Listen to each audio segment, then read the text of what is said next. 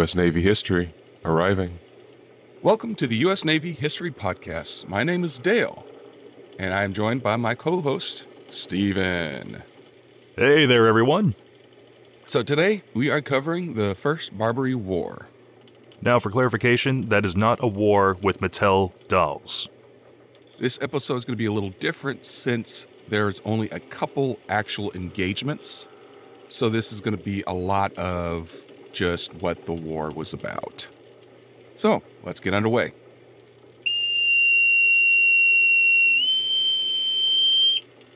The First Barbary War was the first of two wars fought between the United States and the Northwest African Berber Muslim states, known collectively as the Barbary States.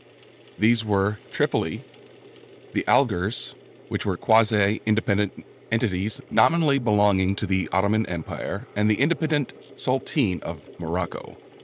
Barbary corsairs and crews from the North African Ottoman provinces of Algiers, Tunis, Tripoli, and the independent Sultanate of Morocco under the Alauite dynasty, the Barbary Coast, were the scourge of the Mediterranean. Capturing merchant ships and enslaving or ransoming their crews provided the Muslim rulers of these nations with wealth and naval power. The Roman Catholic Trinitarian Order, or Order of Mathurins, had operated from France for centuries with the special mission of collecting and distributing funds for the relief and ransom of prisoners of Mediterranean pirates, according to Robert Davis. Between 1 million and 1.25 million Europeans were captured by Barbary pirates and sold as slaves between the 16th and 19th centuries. So, if they were such a problem in Europe for centuries before America was even a nation, why hadn't any other nations gotten involved with trying to put a stop to the piracy? The nature of piracy is hit and run, so hunting pirates has always been difficult. So these nations found it easier to just pay for their people back, and as we'll learn later, paying them to leave them alone. A tribute. They realized it was easier to play along with the protection racket than try and fight. You could think of these guys as the Mediterranean Mafia. Okay. Barbary corsairs led attacks upon American merchant shipping in an attempt to extort ransom for the lives of captured sailors, and ultimately tribute from the United States to avoid further attacks, much like their standard operating procedure with the various European states. Before the Treaty of Paris, which formalized the United States' independence from Great Britain, U.S. shipping was protected by France during the Revolutionary years under the Treaty of Alliance. Although the treaty does not mention the Barbary States in name, it refers to common enemies between both the U.S. and France, which would include the Barbary States, or pirates in general. As such, piracy against U.S. shipping only began to occur after the end of the American Revolution, when the U.S. government lost its protection under the Treaty of Alliance. This lapse of protection by a European power led to the first American merchant shipping seized after the Treaty of Paris on October 11, 1784. The Moroccan pirates seized the brig Betsy. The Spanish government negotiated the freedom of the captured ship and crew. However, Spain offered advice to the United States on how to deal with the Barbary States. The advice was to offer tribute to prevent further attacks against merchant ships. The U.S. Minister to France, Thomas Jefferson, decided to send envoys to Morocco and Algeria to try to purchase treaties and the freedoms of the captured sailors held by Algeria. Morocco was the first Barbary Coast state to sign a treaty with the U.S. on June 23, 1786. This treaty formally ended all Moroccan piracy against American shipping interests. Specifically, Article 6 of the treaty states that if any Americans captured by Moroccans or other Barbary Coast states docked at a Moroccan city, they would be set free and come under the protection of the Moroccan state. So America initially played along as well, under the advice of Spain. America really didn't have a choice. Between conflicts, America pretty much disbanded the Navy. Oh, okay. They would have a token fleet left to help try to protect American shipping in the waters, but it was nowhere near the size that it needed to be. So during conflict, they would increase it, but then after the conflict, they would get rid of most of the fleet. Using that letters of marque system that we talked about in the previous episode. Letters of marque, and also, building more boats or buying more boats and crewing them. So American diplomatic action with Algeria, the other major Barbary Coast state, was much less successful than with Morocco. Algeria began piracy against the U.S. on July 25, 1785, with capture of the schooner Maria and the Dolphin a week later. All 4 Barbary Coast states demanded $660,000 each. However, the envoys were given only an allocated budget of $40,000 to achieve peace. Diplomatic talks to reach a reasonable sum for tribute for the ransom of the captured sailors struggled to make any headway. The crews of the Maria and Dolphin remained in captivity for over a decade, and soon were joined by crews of other ships captured by the Barbary states. That is a night and day difference between, what they want and what we were willing to work with. Well, the U.S. is also a baby country. Right. We weren't taking taxes from our citizens, so our budget, the government's budget, was very, very small. Yes, revenue for the government was almost exclusively from tariffs on imports. Correct. Right? At that point? Yes. Income tax wasn't a thing until around World War I, I believe. I'm not exactly sure when it started, but yeah, at this point in time, there was no income tax. Okay. In 1795, Algeria came to an agreement that resulted in the release of 115 American sailors they held, at a cost of over $1 million. This amount totaled about 1/6 of the entire U.S. budget, and was demanded as tribute by the Barbary states to prevent further piracy. The continuing demand for tribute ultimately led to the formation of the United States Department of the Navy, which was founded in 1798 to prevent further attacks upon American shipping and to end the extremely large demands for tribute from the Barbary states. So this is when the government was like, all right, we need a permanent navy. Various letters and testimonials by captured sailors describe their captivity as a form of slavery, even though Barbary Coast imprisonment was different from that practiced by the U.S. and European powers of the time. Barbary Coast prisoners were able to attain wealth and property, along with achieving statuses beyond that of a slave. One such example was James Lender Cathcart, who rose to the highest position as a Christian slave could achieve in Algeria, becoming an advisor to the Algerian king. Even so, most captives were pressed into hard labor in the service of the Barbary pirates, and struggled under extremely poor conditions that exposed them to vermin and disease. As word of their treatment reached the U.S., through freed captives' narratives or letters, Americans pushed for direct government action to stop the piracy against U.S. ships.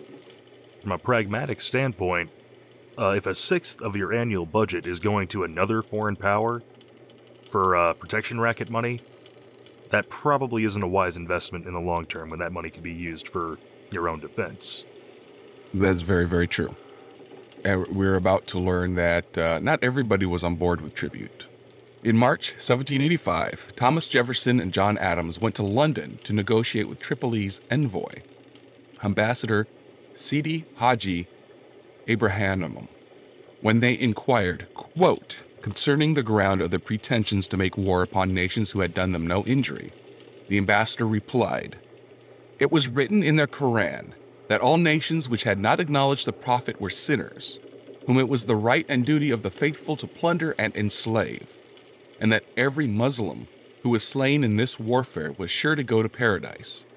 He also said that the man who was the first to board a vessel had one slave over and above his share, and that when they sprang to the deck of an enemy's ship, every sailor held a dagger in each hand and a third in his mouth, which usually struck such terror into the foe that they cried out for quarter at once. So the ambassador was trying to cite religious freedom as justification for piracy? I don't know if it was religious freedom, but he was pretty much saying that per our religion, what we're doing to you is fine. Yeah, religious freedom is probably a bit generous of a... well, not generous. Misuse of that term. I can't wait to hear what the response was to that. Jefferson reported the conversation to Secretary of Foreign Affairs John Jay, who submitted the ambassador's comments and offer to Congress. Jefferson argued that paying tribute would encourage more attacks. Although John Adams agreed with Jefferson, he believed that circumstances forced the U.S. to pay tribute until an adequate navy could be built. The U.S. had just fought an exhausting war, which put the nation deep in debt. Federal and anti-federalist forces argued over the needs of the country and the burden of taxation. Jefferson's own Democratic Republicans and anti-navalists believed that the future of the country lay in westward expansion, with Atlantic trade threatening to siphon money and energy away from the new nation on useless wars in the Old World. The U.S. paid Algiers the ransom and continued to pay up to $1 million per year over the next 15 years for safe passage of American ships or the return of American hostages. A $1 million payment in ransom and tribute to the privateering states would have amounted to approximately 10% of the U.S. government's annual revenues in 1800.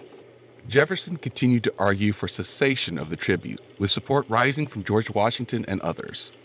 With the recommissioning of the American Navy in 1794 and the resulting increased firepower on the seas, it became increasingly possible for America to refuse paying tribute, although by now the long-standing habit was hard to overturn. Quote, immediately prior to Jefferson's inauguration in 1801, Congress passed naval legislation that, among other things, provided for 6 frigates that shall be officered and manned as the President of the United States may direct.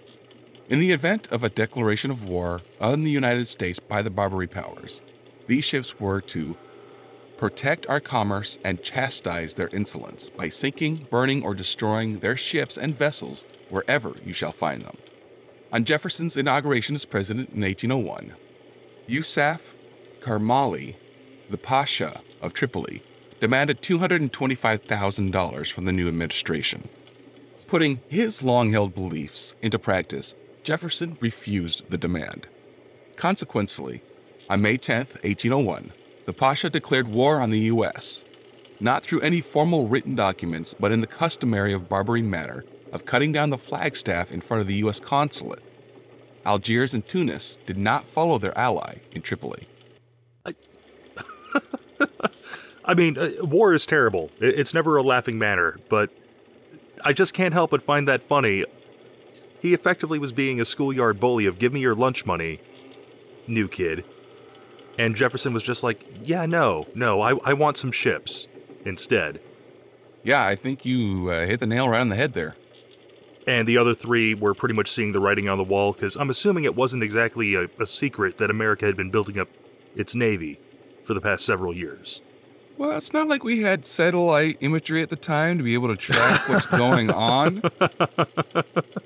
So I don't think that would be common knowledge. Okay.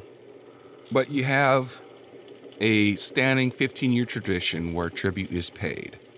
And I assume when a new president comes into office, they're going to ask for extra tribute from the president as saying, bow down to me, give me your lunch money. And when Jefferson said no, that probably made the other 2 Barbary states in this situation take a step back and go, why did he say no? But Tripoli was like, well, I'm a bully and I'm going to say, give me your lunch money. And if not, I'm going to wreck your stuff. So the other 2, because you said Jefferson had been present for negotiations with some of these ambassadors from some of these countries. Mm-hmm. So while they may not have known him by name, they at least knew him by reputation that this is a situation he is intimate with, has knowledge on. He wouldn't be saying no if he didn't have a good reason to say no, from the Barbary perspective. Or the confidence that he could back up. Yes. That he could back up his no. So while the other 2 were happy to take their usual annual payment from the previous year and just like, we're going to sit this one out, go get him, Tripoli. If you fail, doesn't hurt us. If you win, great. I think it was more, let's sit back and see what happens, because I doubt that their annual tribute would have been paid anyway. They were more, let's sit back and see how Tripoli handles this situation. And if it looks like the U.S. is more of a threat than they previously were, well, none of our guys got killed. So they're standing back and letting Tripoli take the bloody nose if that is what's to happen. At least that's what it seems to me. Okay. So, in response, Jefferson sent a small force to the area to protect American ships and citizens against potential aggression, but insisted that he was unauthorized by the Constitution, without the sanction of Congress, to go beyond the line of defense. He told Congress, quote, "I communicate to you all material information on this subject, that in the exercise of this important function, conferred by the Constitution to the legislator exclusively, their judgment may form itself on a knowledge and consideration of every circumstance of weight." Although Congress never voted on a formal declaration of war, they did authorize the President to instruct the commanders of armed American vessels to seize all vessels and goods of the Pasha of Tripoli. End quote. And also to cause to be done all such other acts of precaution or hostility as the state of war will justify. The American squadron joined a Swedish flotilla under Rudolf Senderstrom in blockading Tripoli, the Swedes having been at war with the Tripolitans since 1800.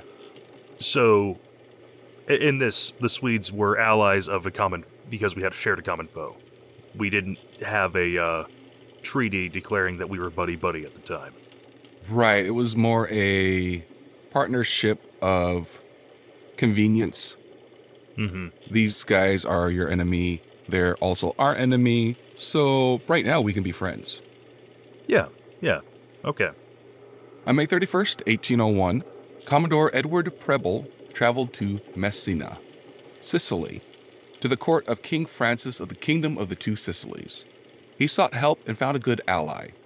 The kingdom was at war with Napoleon, but Francis supplied the Americans with manpower, craftsmen, supplies, gunboats, mortar boats, and the ports of Messina, Syracuse, and Palmero to be used as a naval base to launch operations against Tripoli, a port-walled fortress city protected by 150 pieces of heavy artillery manned by 25,000 soldiers, assisted by a fleet of 10 10-gun brigs, 2 8-gun schooners, 2 large galleys, and 19 gunboats. Now, would a gunboat just be a ship with a single gun, or is it effectively like those picaroons that we were describing last episode, but not a barge because it has a sail? So a gunboat is a boat designed for the express purpose of bombarding coastal targets. It only has 1 or 2 guns. It's a small boat for land bombardment. Okay. They're also used for ferrying troops and supplies. So they're small, fast boats. But not intended for sea-on-sea engagements, intended for ground support from the water. Correct. Okay. The schooner, USS Enterprise, she was commanded by Lieutenant Andrew Steddert, defeated the 14-gun Tripolitan Corsair Tripoli after a fierce but one-sided battle on August 1st, 1801, and we'll be covering that battle very soon. In 1802, in response to Jefferson's request for authority to deal with the pirates, Congress passed, quote, "An act for the protection of commerce and seamen of the United States against the Tripolitan cruisers, authorizing the President to employ such of the armed vessels of the United States as may be judged requisite for protecting effectively the commerce and seamen thereof on the Atlantic Ocean, the Mediterranean and adjoining seas. The statute authorized American ships to seize vessels belonging to the Bay of Tripoli, with the captured property distributed to those who brought the vessels into port." So again, we have the crews being paid for the sale of captured vessels. So this, again, not an official declaration of war, and it being the early 19th century, quick communication crossing the ocean is not a thing. All they were saying to Jefferson was, you can give the order for them to head over there, and it's A-okay for them to be the aggressors. Not exactly. There has been a declaration of war on the Tripoli side.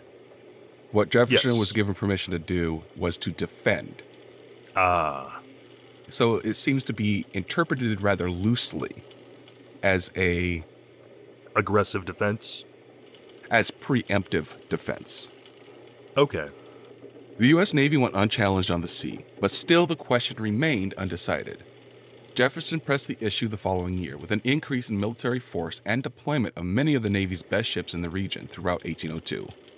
The USS Argus, Chesapeake, Constellation, Constitution, Enterprise, Intrepid, Philadelphia, and Siren all saw service during the war under the overall command of Commodore Edward Preble throughout 1803. Preble set up and maintained a blockade of the Barbary ports and executed a campaign of raids and attacks against the city's fleets. So now we're going to get into the Battle of August 1st, 1801, which was between the USS Enterprise and the Tripolitation Polacca Tripoli off the coast of modern-day Libya.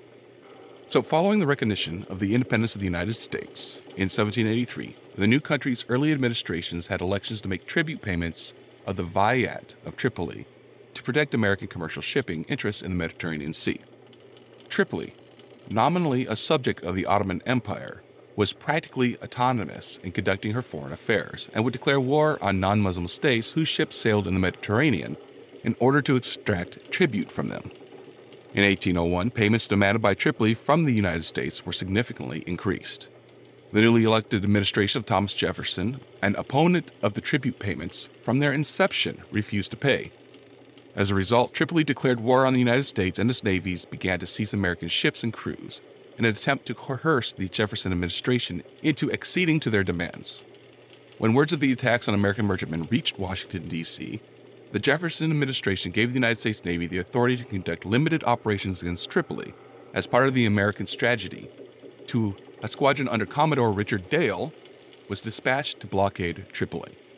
By July 1801, Dale's force had begun to run low on water. In order to replenish his supplies, Dale dispatched the schooner USS Enterprise, commanded by Lieutenant Andrew Steddert, to provision at the British naval base at Malta, while the Commodore himself remained off Tripoli with his frigate USS President to maintain the blockade.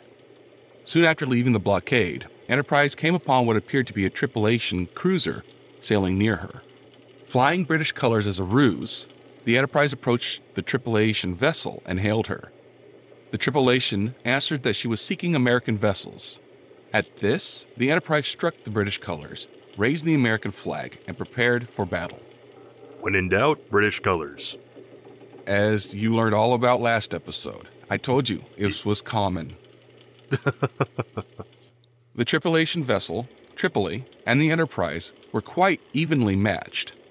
Enterprise, with a complement of 90, was a 12-gun, 135-ton schooner built in 1799 that had seen action in the Quasi-War. In contrast, Tripoli, a lateen-rigged polacca with 2 masts, was crewed by 80 men under Admiral Reyes, Mohammed Rus, and armed with 14 guns. Although the Tripolitans had a slight advantage in firepower, Enterprise had to its advantage the larger crew and the element of surprise.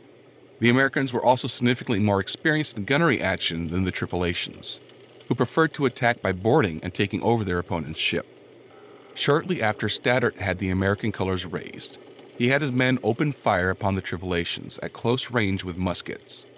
In response, Tripoli returned fire with an ineffective broadside. The Americans returned fire with their own broadsides, which led Rouse to break off the engagement and attempt to flee. Neither able to fight off the American vessel nor outrun her, the Tripolitans attempted to grapple Enterprise and board her. Once within musket range, Enterprise Marines opened fire on the Tripoli, foiling its boarding attempt and forcing Tripoli to break away once more. Enterprise continued the engagement, firing more broadsides into the Tripolitan and blasting a hole in her hull. Severely damaged, Tripoli struck her colors, and as Enterprise moved towards the vessel to accept its surrender, the Tripolitans hoisted their flag and fired upon Enterprise. The Tripolitans again attempted to board the American schooner, but were repelled by Enterprise's broadsides and musketry. After another exchange of fire, the Tripolitans struck their colors a second time. Steddert once more ceased fire and moved closer to Tripoli. In response, Rouse again raised his colors and attempted to board Enterprise. Enterprise's accurate gunnery once more forced Tripoli to veer off.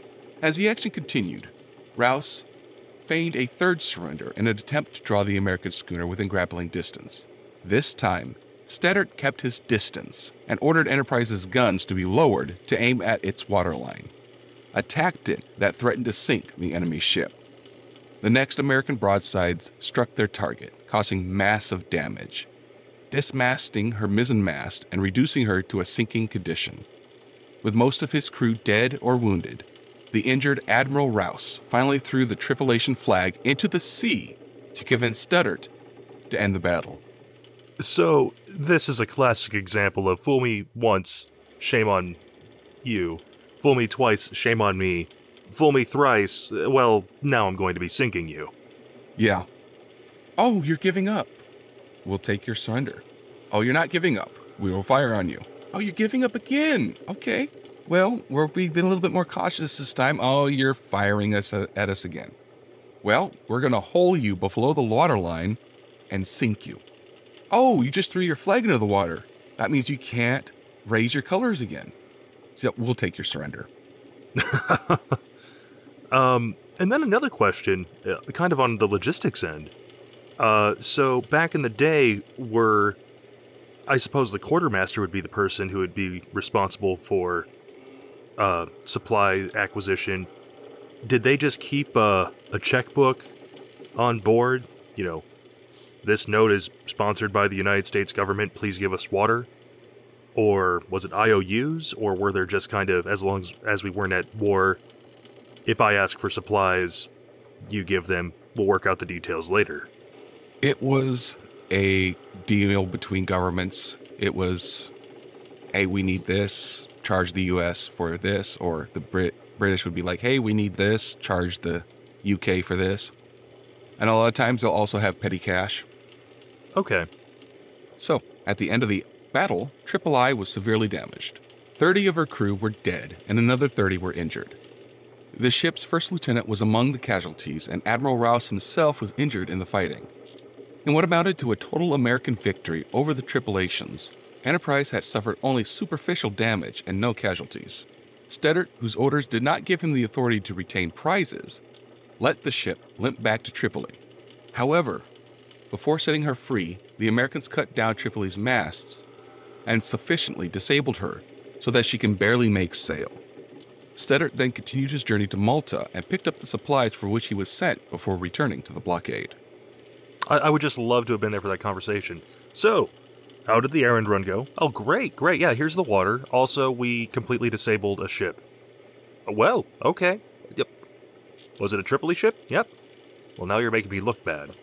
Probably more great job than making me look bad, because the Commodore would take credit for it anyway. Ah, of course. Yeah. It was his stellar leadership, despite being miles away. Praise goes uphill, not downhill. Okay. I've worked at plenty of places like that, so I get the sentiment. Yes. So after Enterprise left, Tripoli began its journey back to the port of Tripoli. On the way, it ran into USS President and asked for assistance. Rouse falsely claimed that his vessel was Tunisian, and that it had been damaged in an engagement with a French 22-gun vessel. Dale suspected the vessel's true identity and merely provided Rouse with a compass so he could find his way back to port. When he finally arrived at Tripoli, Rouse was severely chastised by Yusuf Kermanali, the ruler of Tripoli. Stripped of his command, he was paraded through the streets draped in sheep's entrails, while seated backwards on a jackass before suffering 500 bastinadoes.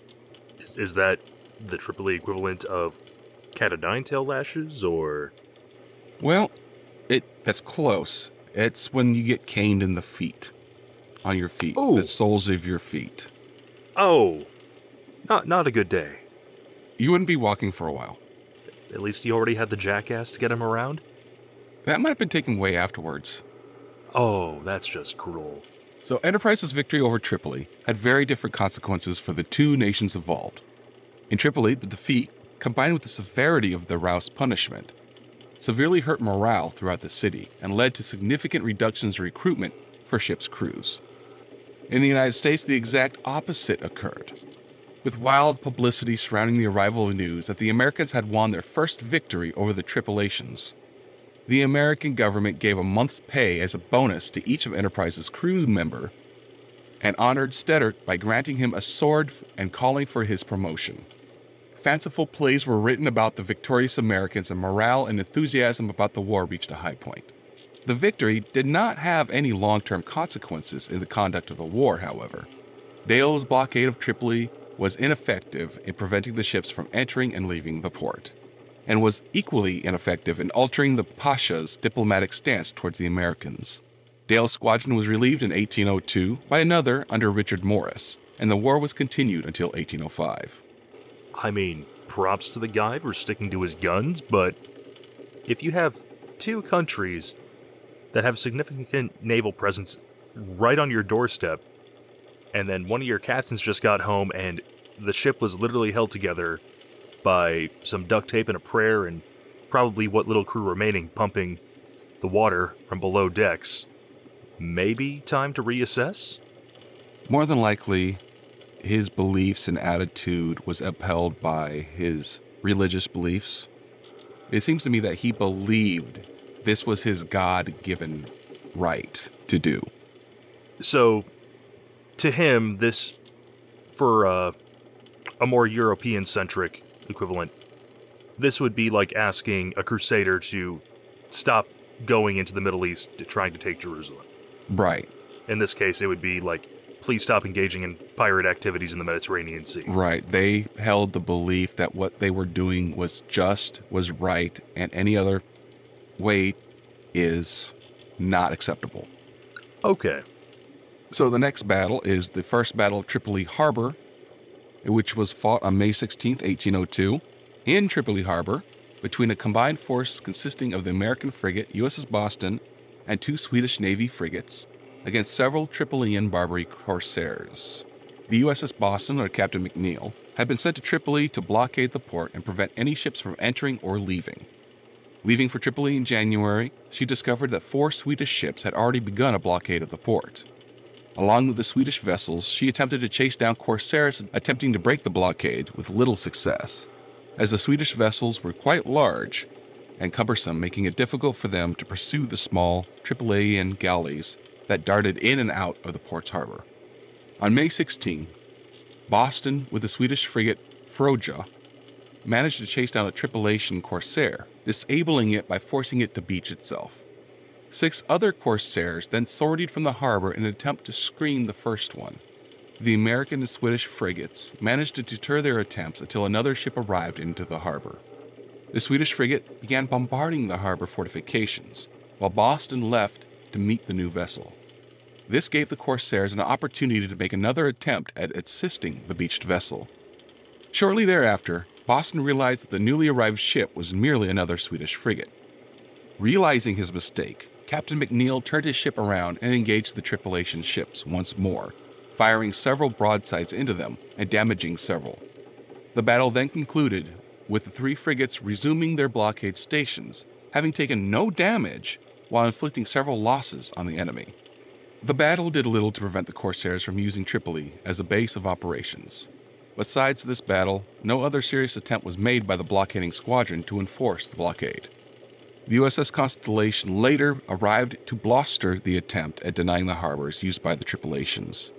The Swedish decided to make their own peace with Tripoli, leaving the 2 American frigates to enforce the blockade themselves, but the Americans soon ran short of provisions and also withdrew, thereby lifting the blockade and leaving the port open to the enemy. So we're seeing more of a theme here. The pirates are very good at taking merchant vessels that don't fight back. But once up against actual naval vessels, they're getting their butts handed to them. Well, and that is usually pretty consistent with piracy, isn't it? Where, civilian merchants can easily be intimidated. You give them one good broadside, take out a mast or some rigging, show up with 3 daggers when you only have 2 hands, and suddenly they're like, yes, the hold is this way. Could we please have enough supplies to make it back to port? Oh, we're slaves now. Cool. Okay.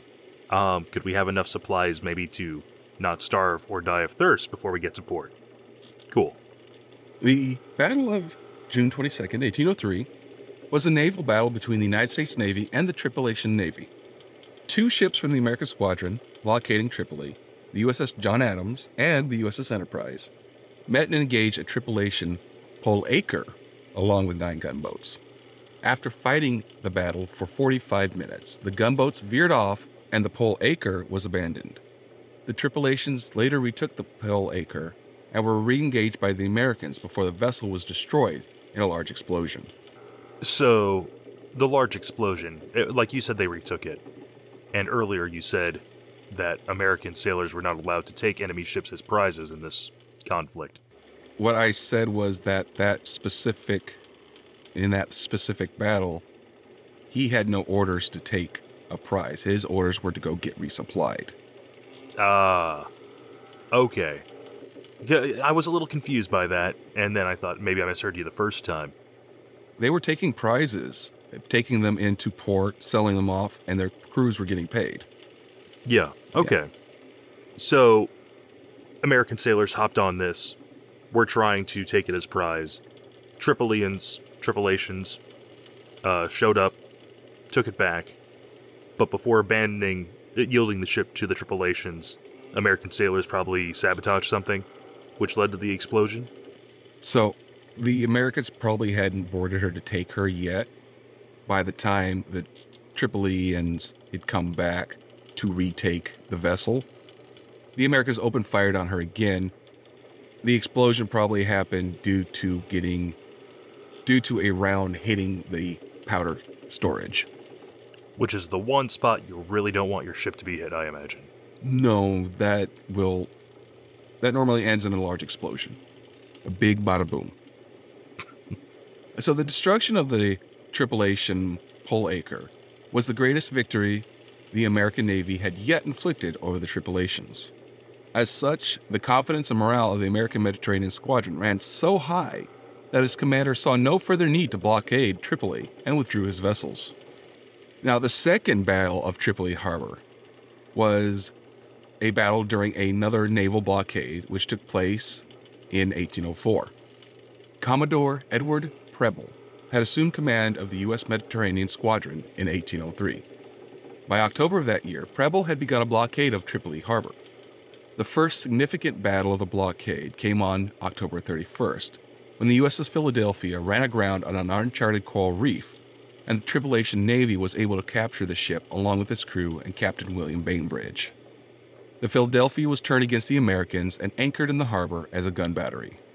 On the night of February 16, 1804, a small contingent of U.S. Marines in a captured Tripolitan ketch rechristened USS Intrepid, and led by Lieutenant Stephen Decanter, Jr., were able to deceive the guards on board the Philadelphia and float close enough to board the captured ship. Decanter's men stormed the vessel and decimated the Tripolitan sailors standing guard. To complete the daring raid, Decanter's party set fire to the Philadelphia, denying her use to the enemy. Decanter's bravery in battle made him one of the first American military heroes since the Revolutionary War. The British Admiral Horatio Nelson, himself known as a man of action and bravery, is said to have called this, quote, the most bold and daring act of the age. Even Pope Pius VII stated, quote, the United States, though in their infancy, have done more to humble the anti-Christian barbarians on the African coast than all the European states had done. Wow. High marks. Yes. Now, just so I'm clear, when the pirates had captured the Philadelphia, were they able to get it off that coral reef, or were they using it as a gun battery because it was still on the reef? More than likely, they were using it as a gun battery because they couldn't get it off the reef. Okay, because my first thought was, why not take it back? That's a good ship right there. But if it's, stuck, you do what you gotta do to get rid of some cannons. Also, if they don't have enough men to actually sail her, they can't move her anyway. The goal, I believe, was just to end the threat of a gun battery against U.S. forces. All right. Preble attacked Tripoli outright on July 14, 1804. In a series of inconclusive battles, including a courageous but unsuccessful attack by the fire ship USS Intrepid under Master Commandant Richard Somers. Intrepid, packed with explosives, was to enter Tripoli harbor and destroy itself and the enemy fleet. It was destroyed, perhaps by enemy guns, before achieving that goal, killing Somers and his crew. The actions against Tripoli harbor continued to prove indecisive until September, when Commodore Samuel Barron assumed command of the Mediterranean Squadron and focused the fleet's attention on supporting William Eaton's attack on Dern, which ended in a victory. The Battle of Derna at Dern was the decisive victory in April to May of 1805 of a mercenary army recruited and led by United States Marines under the command of U.S. Army Lieutenant William Eaton, diplomatic consul to Tripoli, and a U.S. Marine Corps First Lieutenant Presley Neville O'Bannon. So, in 1804, the former consul to Tunis, William Eaton, returned to the Mediterranean Sea with the title of Naval Agent to the Barbary States. Eaton had been granted permission from the United States government and third President Thomas Jefferson to back the claim of Hamid Karmanli, who was the rightful heir to the throne of Tripoli and had been deposed by his brother, Yarsif Karmanli. Yarsif had assassinated his older brother by shooting him in front of his mother. Yarsif was out of the country at the time and decided to remain away in exile. Upon his return to the area, Eaton sought out Hamlet Karmali, who was in exile in Egypt. Upon locating him, Eaton made a proposal to reinstate him on the throne. The exile agreed to Eaton's plan. Commodore Samuel Barron, the new naval commander in the Mediterranean Sea, provided Eaton with naval support from several small warships of the U.S. Navy's Mediterranean Squadron. The USS Nautilus, commanded by Oliver Hazard Perry, USS Hornet under Samuel Evans, and USS Argus, captained by Isaac Hull. The three vessels were to provide offshore bombardment support. A small detachment of U.S. Marines was given to Consul Eaton, commanded by First Lieutenant Presley Neville O'Bannon. Eaton and O'Bannon based their operations at Alexandria, Egypt. With the help of Hamlet Karmali, they recruited about 400 Arab, Turkish, and Greek mercenaries. Eaton became self-appointed general and commander-in-chief of the combined multinational force. So I'm not sure if you knew this or not, but in the Ottoman Empire, fratricide was actually a fairly common tactic during succession. It was practiced all over the world. If you had a kingdom, you're going to get assassinated. Oh no, like I mean, like say the Sultan had 3 sons. Only one of them was coming out alive once Dad died. Yeah, that happened everywhere. Like, oh. Russia was huge into that. It became so widespread and so common to become the Tsar of Russia, you did not want to. The Tsars regretted becoming Tsars. They were afraid to become Tsars. Like, I know in the grand scheme of things, especially when you're dealing with monarchies, you know, a little bit of sibling killing or family killing isn't the most uncommon, but stuff I've read and heard from documentaries makes it seem like the Ottomans were much more into it than everyone else. But so everybody was pretty into it. They just get the bad rep because they were not European as much as the primary European powers. Depends on which history you're concentrating on. Excellent point. Bias is everywhere. Also, I don't know if you realize this, but most royal families were almost 100% inbred. Oh. So they were not the most stable people in the first place. I forget which Holy Roman ruler it was with the absolutely meme-worthy chin. Yeah, I know exactly what you're talking about. The man who was literally the Crimson Chin from Fairly Odd Parents in real life.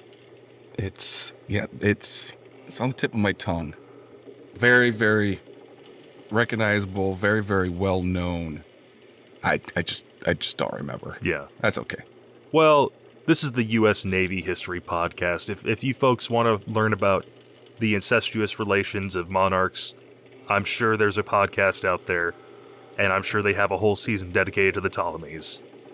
All right, so on March 6th, 1805, Lieutenant Eaton, having grandly designated himself as general and commander-in-chief, began to lead his force on a 500-mile trek westward to the Libyan North African desert from Egypt. Their objective was the port city of Derna, capital of the Ottoman Empire, province of Sardinia, in eastern modern Libya. The mercenary forces were promised supplies and money when they reached the city. During the 50-day trek, Eaton became worried over the strained relationship between the Greek Orthodox Christian Greeks and the roughly 200 to 300 Muslim Arab and Turkish mercenaries. The expedition's supplies were dwindling, with Eaton reporting in 1805 that, quote, "Our only provisions are a handful of rice and 2 biscuits a day." At one point, some of the Arabs in the expedition made a desperate attempt to raid the supply wagon, but were beaten back by the Marines and a few Greek artillerymen, who used the expedition's lone cannon. Mutiny continuously threatened the success of the expedition on several occasions. Between March 10th and March 18th, several Arab camel drivers mutinied before reaching the sanctuary of the Musuwa Castle. From March 22nd to March 30th, several Arab mercenaries under the command of Sheikh el-Tahib staged mutinies. By April 8th, when he crossed the border into Libya/Tripoli, Eaton had quelled the Arab mutinies. In late April, his army finally reached the port city of Bomba, on the Gulf of Bomba, some miles up the coast from Derna, where U.S. Navy warships Argus, Nautilus, and Hornet, with Commodore Byron and Captain Hull, were waiting for him. Eaton received fresh supplies and the money to pay his mercenaries. Well, if there's one lesson that is always taught in history, pay your mercenaries. It won't go well for one party or the other if you don't. Oh, he did. He promised to pay them upon their arrival, and he did. Right. Some people just get impatient. No, the whole tension thing was religious. Okay. It sounded like supplies were getting low. And supplies were getting low, and that only raised tensions. Exactly.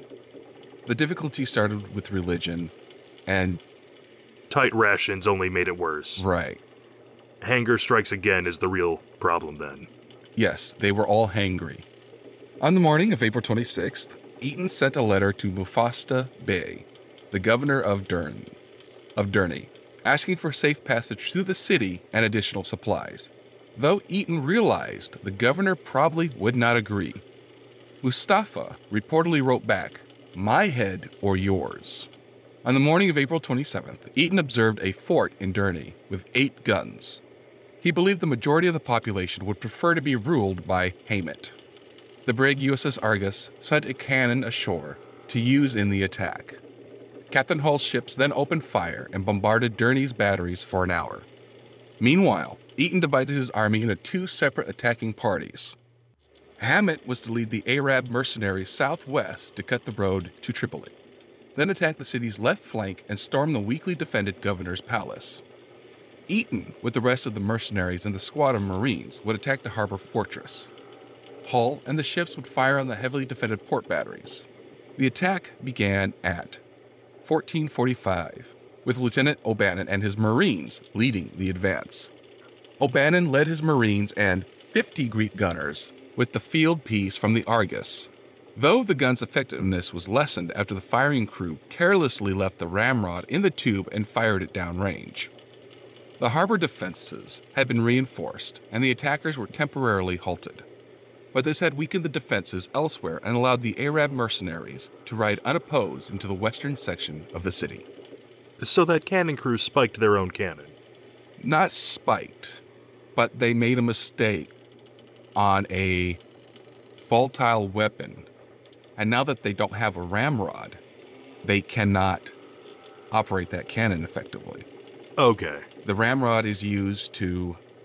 The order of operations for a cannon is... First, you put a wad in. Second goes in the gunpowder with another wad. Third goes the cannonball. And each one has to be packed down tightly.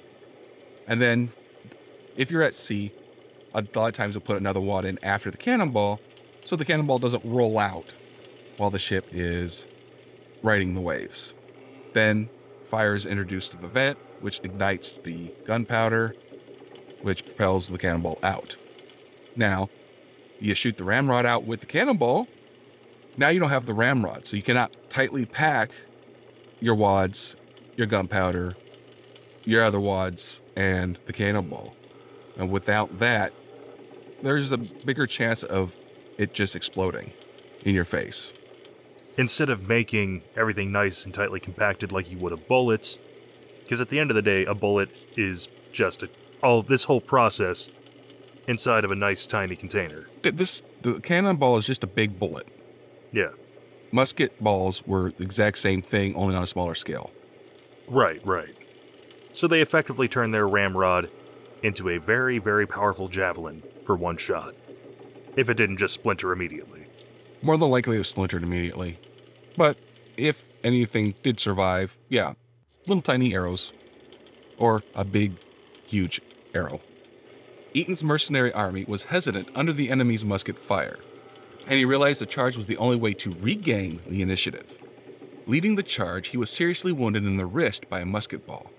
On the Argus, Captain Hall saw the American and mercenaries were, quote, gaining ground very fast through a heavy fire of musketry was constantly kept upon them. The ships ceased fire to allow the charge to continue. Eaton would report that O'Bannon and his Marines and Greeks passed through a shower of musketry from the walls of houses, took possession of the battery. The defenders fled in haste, leaving their cannons loaded and ready to fire. O'Bannon raised the American flag over the battery, and Eaton turned the captured guns on the city. Hammett's force had seized the governor's palace and secured the western part of the city. Many of the defenders of the harbor fortress fled through the town and ran into Hammett's force. By 1600, the entire city had fallen, and for the first time in history, an American flag flew over fortifications on the opposite side of the Atlantic Ocean. According to Tucker, casualties during the fighting for the Americans were 2 killed and 3 wounded, while those among the Christian Greek mercenaries were 9 killed or wounded. Muslim Turkish army mercenary casualties are unknown, as are those of the defenders. Yusuf, in Tripoli to the west, was aware of the attack on Derny and had sent reinforcements to the city. By the time this force arrived, however, the city had fallen. His men dug in and prepared to recapture the city. Eaton fortified his new position, while Hammett took up residence in the governor's palace and had his Arabs patrolling the outer areas of the city. Yusuf's men dug into the south of the city and waited. On May 13th, they attacked the city and drove Hammett's Arabs back, almost recapturing the governor's palace. USS Argus and Eaton's captured batteries pounded the attackers, who finally fled under heavy fire. Nightfall found both sides back in their original positions.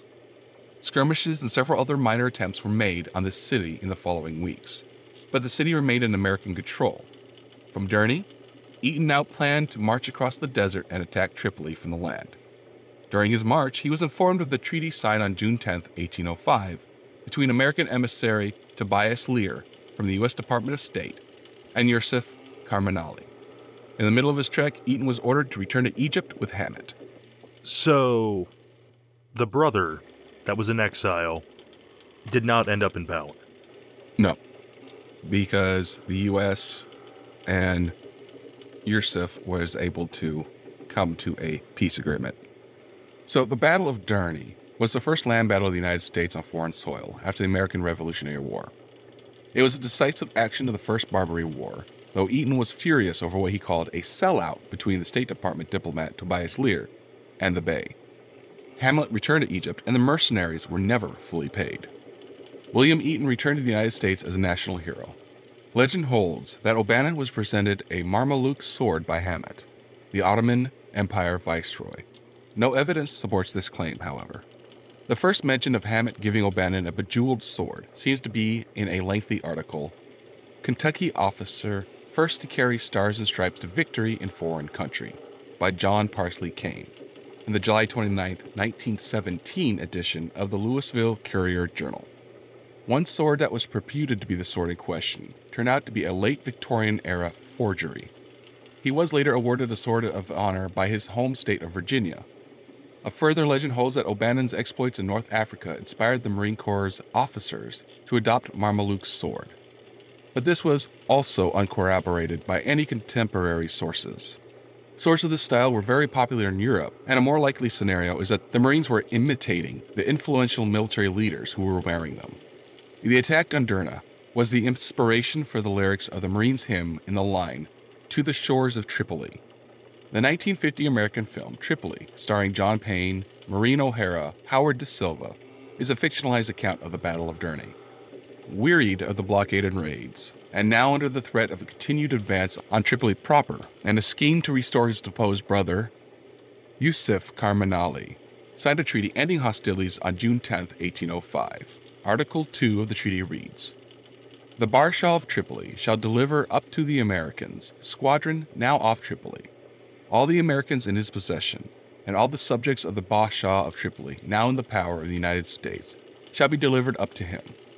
And as the number of Americans in possession of the Bashaw of Tripoli amounts to 300 persons, more or less, and the number of Tripolino subjects in the power of the Americans to about 100 more or less, the Bashaw of Tripoli shall receive from the United States of America the sum of $60,000 as a payment for the difference between the prisoners herein mentioned." So, in agreeing to pay a ransom of $60,000 for the American prisoners, the Jefferson administration drew a distinction between paying tribute and paying ransom.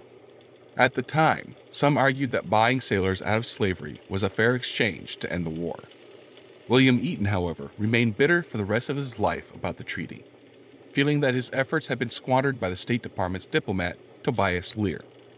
Eaton and others felt that the capture of Derna should have been used as a bargaining chip to obtain the release of all American prisoners without having to pay ransom. Furthermore, Eaton believed the honor of the United States had been compromised when it abandoned Hamsit Kamarali after promising to restore him as leader of Tripoli. Eaton's complaints generally fell on deaf ears, especially as attention turned to the strained international relations which would ultimately lead to the withdrawal of the U.S. Navy from the area in 1807 and to the War of 1812. The First Barbary War was beneficial to the military reputation of the U.S. American Military Command and War Mechanism, which had been up to that point relatively untested. The First Barbary War showed that America could execute a war far from home, and that American forces had the cohesion to fight together as Americans rather than separately as Georgians or New Yorkers. The United States Navy and Marines became a prominent part of the American government and American history. And Decatur returned to the U.S. as its first post-Revolutionary War hero. However, the more immediate problem of Barbary piracy was not fully settled. By 1807, Algiers had gone back to taking American ships and seamen hostage. Distracted by the preludes to the War of 1812, the U.S. was unable to respond to the provocation until 1815 with the Second Barbary War, in which naval victories over Commodores William Bainbridge and Stephen Decatur led to treaties ending all tribute payments by the U.S. So what ultimately happened to the older brother? Did he just kind of fall off the history books after this, or did we bring him back to the United States as, hey, we weren't able to put you back in power, but come with us and we doubt your brother will send assassins over the Atlantic?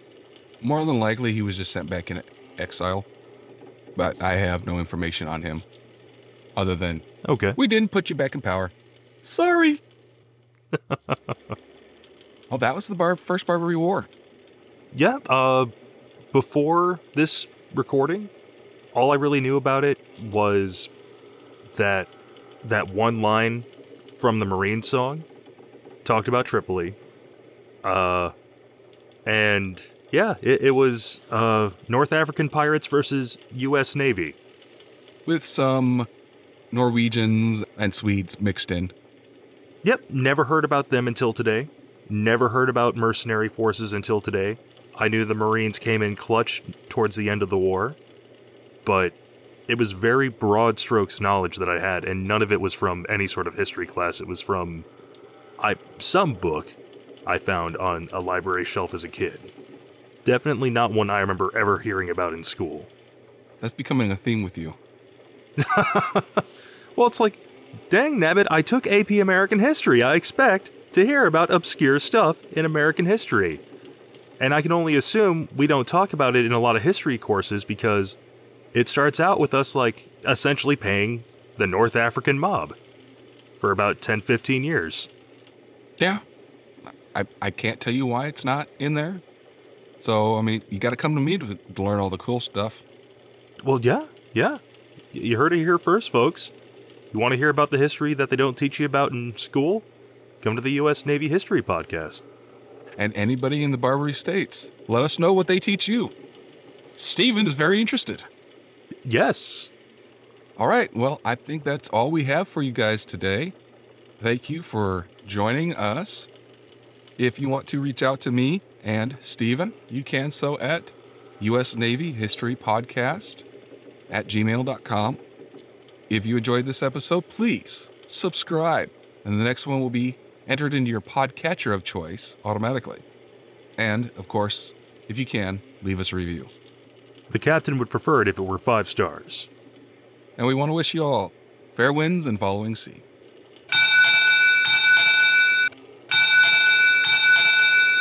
U.S. Naval History Podcast, departing.